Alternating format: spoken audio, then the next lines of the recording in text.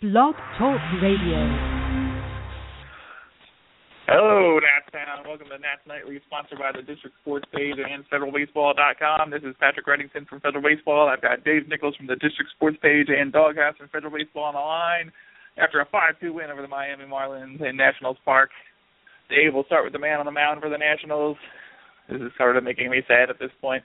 Unbeaten in his last 6 starts before today, 4-0 record over that stretch, a 4.21 ERA, 263, 322, 511 line against, and 36 in the third innings pitched. 1-1 in 4 starts with the Marlins this season with a 2.42 ERA, a 281, 300, 375 line against in 26 innings. Down 2-0 early, though, after an RBI double by Christian Yelich and an RBI single by Justin Bour, but he holds the Marlins off the board after that. Finishes 6 innings, 95 pitches, 7 Ks. Not particularly dominant outing from Jordan Zimmermann, but another workmanlike performance, a few nice pitches. I noticed you mentioned on Twitter that he was throwing a lot of pitches and a lot of strikes, but still throwing a high pitch count overall on the day. I had a hard time putting a few batters away, but decent start by Jordan Zimmermann.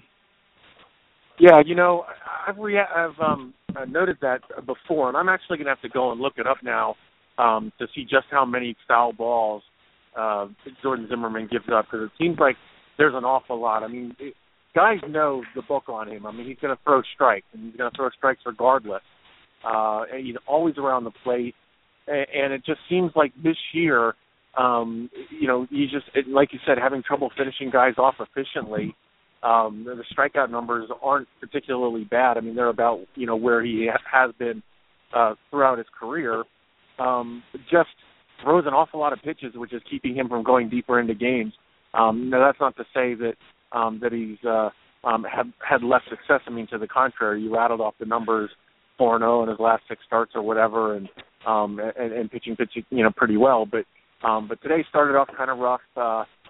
Gave up those 2 runs early, and it looked like, you know, here comes the clunker. But settled down real nice to hold down a pretty decent hitting Miami Marlins lineup the rest of the way. Doghouse, I know you were at the game. 6 innings overall, 6 hits, 2 earned runs, just 1 walk, 7 Ks, 95 pitches total. There's a few things at this point that I'm having a hard time coming to grips with. Chief among them being the Nationals not being in the postseason after what we expected at the start of the year, but high on that list as well is the idea of Jordan Zimmermann making his possibly next to last start in Nationals Park for the Nationals today. Maybe one more start at home before this is all over, and then it looks like he's headed for free agency. This is a guy that we've covered and watched since he was drafted in 2007, watched him come up, and the idea of him pitching in a new uniform at some point next year is going to be a little bit hard to take for Nationals fans. Yeah, that will be tough. Although I have to say, watching him today, it's kind of like his career replayed before our eyes. Because, you know, remember when he came up, before he had Tommy John, what was Zimmermann's MO? He would get in trouble early. He would have trouble settling in. He would throw a lot of pitches and have trouble putting people away. I can remember we would talk about this. This was before the podcast. Back and forth in the comments about, you know, where's Zimmermann's put-away pitch? Why is he sitting here struggling with people at 2 strikes, getting foul after foul after foul? And we're kind of seeing it again this season. I mean, he's never been as high of a strikeout guy as Strasburg or even Gio in their primes. But tonight, you know, it was certainly serviceable. And while I have appreciated everything that Zimmermann has done as a Nat, he's certainly had success and helped the team do some good things in the last few years. It's not that I won't be sorry to see him go. It's that I don't think I'm that invested in re-signing Zimmermann at this point. You know, I wish him well on another team, but I don't see the Nats needing to make an effort to keep him here. You know, like I say, I'll be sorry he's gone, but I don't think the Nats necessarily want or need him on the rotation next year, well, especially on a long-term contract. Right, that's exactly what I was going to say, especially on the 5-6 year deal that he's no doubt going to get out there somewhere. Someone's going to invest some money in him and hope to make the best of his next couple of years. But Dave, Brad Hand on the mound for the Marlins again, kind of what we come to expect from him. 0-7 in 11 games, 9 starts versus the Nationals in his career with a 7.97 ERA, a 3.17, 4.04, 5.09 line against, and 40 2/3 innings pitched, 4-6 on the year, 5.32 ERA, 3.77 FIP, 2.96, 3.17, 4.28 line against, and 86 in the third. Gave up 13 hits, 8 earned runs, and 8 innings pitched in his last 2 starts versus the Nats. 4 scoreless to start today, but 1 out into the 5th. Tyler Moore took him deep for a solo home run, 2-1 Marlins at that point. He just loses control completely in the 5th inning, though. A home run by Moore, the single, a sac fly with the bases loaded, a bases-loaded walk, a 41-pitch frame. I think he walked 4 batters in that, walked 6 or 7 total, 6 total on the day. Just completely lost it at one point there. I was surprised how long it took Dan Jennings to come out and get him. He ended up throwing 41 pitches in that final inning of work and blew the game open there, allowing 3 runs in. Yeah, it was shocking that the Marlins general manager / manager decided to allow his starting pitcher to languish so long there. But I'm going to be polite to Brad Hand and say that he's just not a very good major league pitcher. I'm not going to insult him further than that. It's kind of testament to what the Marlins are doing down there right now, that they're having to populate their roster with players like Hand. Perhaps the long-term deal to Stanton, has kind of make them hamstruck to go out and find more talent to surround him with. Obviously, Jose Fernandez is a fantastic pitcher, but they need more arms, more starting arms there. And it wouldn't surprise me to see them to go out in free agency and do that in the off season. But yeah, Hand's just not very good, and the sooner that the Marlins can replace him in the rotation, the better off they'll be. But then again, that would be bad for the Nats, so why would we care? Just to go back to Zimmerman real quickly, I'll tell you what, the Chicago Cubs are going to be damn fun to watch next year. That's unfortunately my prediction as well, but we'll see where he ends up. I wouldn't be surprised at all. He wants to be close to home from everything we've heard, and we'll see if he ends up there. It doesn't seem like he's going to be back with the Nats next year, though, so we'll have to wait and see. Doghouse, Felipe Rivero, another impressive outing, 15-pitch, 1-2-3/7 to keep it 3-2 at that point. Bryce Harper steps up in the bottom of the inning, home run number 41, a 2-2 slider up in the zone from Kyle Bearclaw, who has my favorite name of all time, even though I'm sort of over-pronouncing it as Bearclaw. Harper hits one into the second deck in right, 10 for 20 with 4 home runs in his last 5 before today, 1 for 3 today with the home run, 5th home run in his last 6 games. Just really nice blast by Harper there. Another impressive one. I think his sac fly and that 10-pitch at-bat might have been a more impressive at-bat altogether, and the Marlins announcers were sort of obsessing over the fact that he kept on taking on and off his gloves and going to the dugout to get some new gloves and putting rosin on his hands and doing everything he could there to keep that at-bat going. But the home run was impressive. I kind of like that sac fly even more, just as an example of what he's done this season.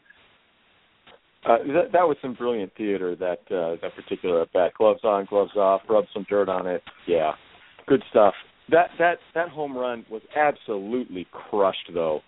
I remember seeing it off the bat thinking, wow, that has been hit so hard. It's too bad it's not high enough to go out. And then it was a line drive into the front row of the second deck. That was ridiculous. I mean, the apex of the trajectory was barely a little bit before the warning track. I'll be curious to go to Hit Tracker and see what the estimated distance on that, because that was, Dunn used to hit him there all the time, but they were moonshots. This was a line drive, and it was nuts. We know that Harper can do this, but every time it gets demonstrated in front of us, it's still surprising. I hope I never get used to this guy's talent. Dave, I remember back in his rookie year, I did an interview on some radio station, I don't remember what it was, but took a lot of guff from Nationals fans on Federal Baseball for saying that I didn't know if he was going to end up being a 40 home run hitter, but just seeing the way he was willing to go to the opposite field and spray the ball all around the field, I thought he was going to end up like a 340, 350 hitter who hit like 25, 30 home runs, but As of today, he's a 340 hitter who hits 41 home runs, and just really a breakout season in every way for Bryce Harper. He's on his way to an NL MVP unless something shocking happens, in my opinion. Just keeps on showing us every day, though. He's really taking the next step. Well, it's a shame that the Nationals played so poorly there after our break and around the trading deadline, because the way that Harper's played over the last 15, 20 games or so, these are the things that baseball writers, national baseball writers and columnists wax poetically about. Players taking teams on their back and leading them down the stretch toward the playoffs. It's just a shame the Nats were so far behind, and the Mets have still continued really not to have that losing streak, that the Nats aren't going to catch them, because, I mean, that's exactly what Harper has done here, since the start of September, is just put the Nationals on his back and willing them to win. It's just the Mets haven't cooperated and had that 4 or 5 game losing streak that we all expected them to have at some point. It's just a shame. I mean, Harper's going to win the MVP either way. It's just that, on the national scene, this is the opportunity for the sports writers to gush over him like they do Mike Trout, and I don't think that's going to happen. I think this is simply going to be Harper's talent was too good in the National League to ignore this year, as opposed to being that team leader that willed his team to the playoffs. Yes, it's a disappointing result for someone who's had that great a year. Is not even going to be on the national stage in the postseason, but nonetheless, everything he's done this year has just impressed all season long. Just a dominant campaign and a 340 average on the year as of right now. It's just absolutely ridiculous, not to mention a 460-something OBP after today. But getting back to today's game, Doghouse, Sammy Solis, my second favorite lefty on the team after Felipe Rivera, gave up back-to-back singles in the eighth. Blake Trinan comes on, gets a 5.43 DP and a swinging K and 6-pitch outing. Just came on dominant stuff right there. Got exactly what the Nationals needed. Assuming, as many people are at this point, that Drew Storen's going to be out of the nation's capital at some point this winter. There's a lot of talk about him asking for and likely getting a trade at some point if he didn't ruin it by injuring his thumb here at the end of the season. But Blake Trinan could move into a really big role if Drew Storen is in fact out of here. He's going to be in that 7th, 8th inning role, and with his sinker, with what he's able to do today, if he's able to do that on a regular basis, improve his numbers against lefties, he could play a huge role in the Nationals bullpen. Sorry for sounding like Donald Trump with my huge there, but could be a big part of the Nationals bullpen next season. Huge, luxurious bullpen. He could be a huge part of it. I got to say, Matty just, again, showed his incompetence as a bullpen manager today. What is he doing letting him try and throw to a lefty? Okay, sure, he struck him out, but, no, wait a minute. Yeah, that was, I liked all the moves there in that inning. Solis comes up, he gave up, a fairly hard-hit single up the middle, and then a fairly weak single that they were both a little bad, but he did what he was supposed to do, and the balls didn't go where they needed to get the outs. Trinan came in, and the ball went right where he needed it to go to get some outs, and then he actually struck out a lefty. So, small sample size, but certainly encouraging performance over that. And we've seen both of these pitchers put in good performances like this. And, much as I'd love to just crow about how the Marlins are terrible, they do have a lot of good hitters on that team. So if as these guys mature, I could see them taking over those leverage spots here in the bullpen next season. Now, I'm not going to like it, because certainly a mature, more effective Blake Trinan is not going to be Drew Storen at his peak, but Drew Storen is not Drew Storen at his peak anymore. So unless we can upgrade the bullpen with other trades during the off season, and who knows what magic Rizzo might work, I think the pieces are there to be serviceable in the late innings. Maybe not dominant, but serviceable, assuming that there's enough offense to support it. Of course, that's going to be a big question mark next season.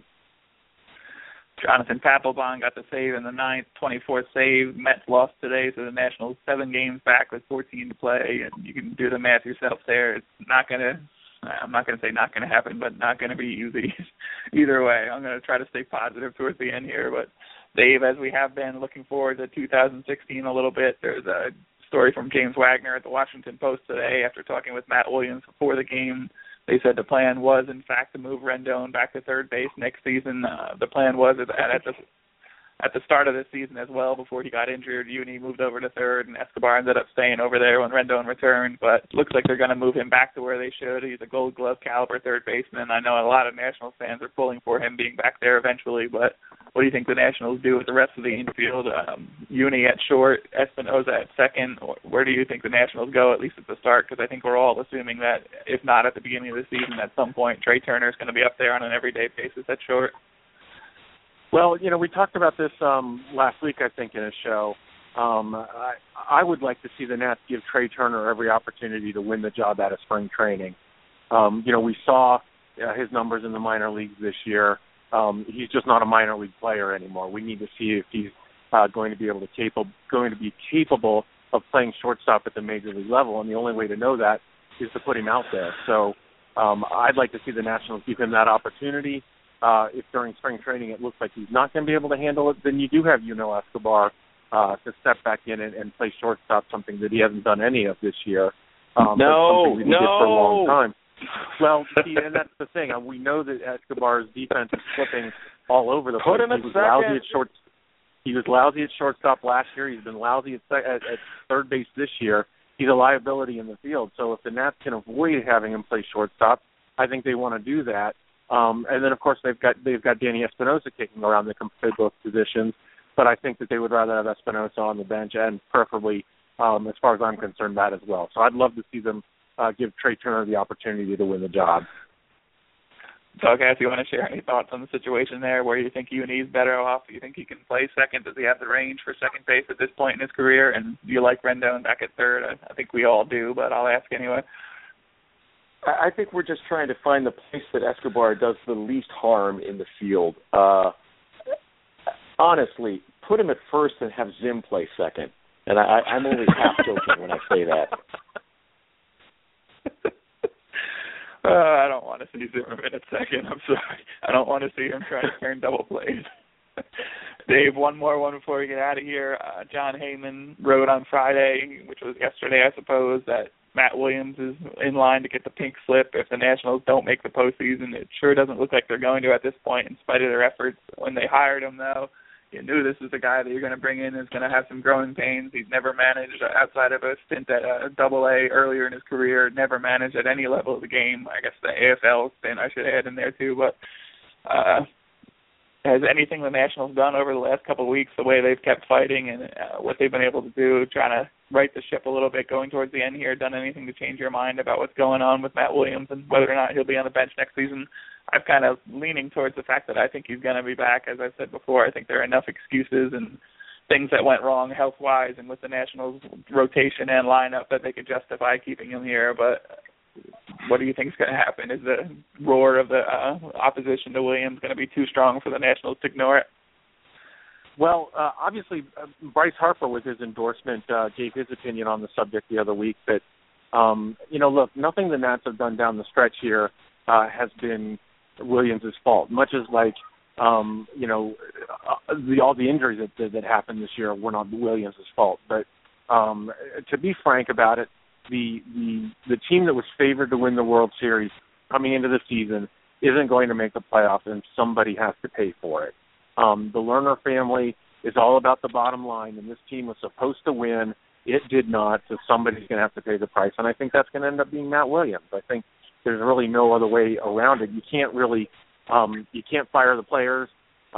They'd have a hard time firing all the staff and leaving Williams. So I think heads will roll, and they'll bring another manager in. And personally, I'd love to see them hire an experienced veteran manager this time, as opposed to somebody that's going to get on-the-job training. Because, frankly, I don't think Williams has passed that on-the-job training. I think there are a lot of things that he fails at.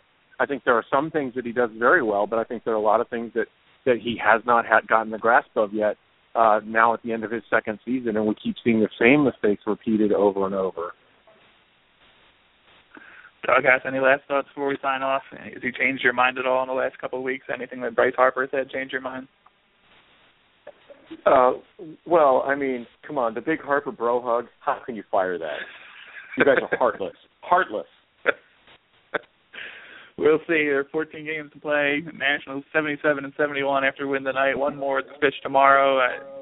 See what they can do. Steven Strasburg's on the mound in the series finale. Nats Nightly, sponsored by the District Sports page and federalbaseball.com. We'll talk to both of you guys tomorrow night. Go Nats.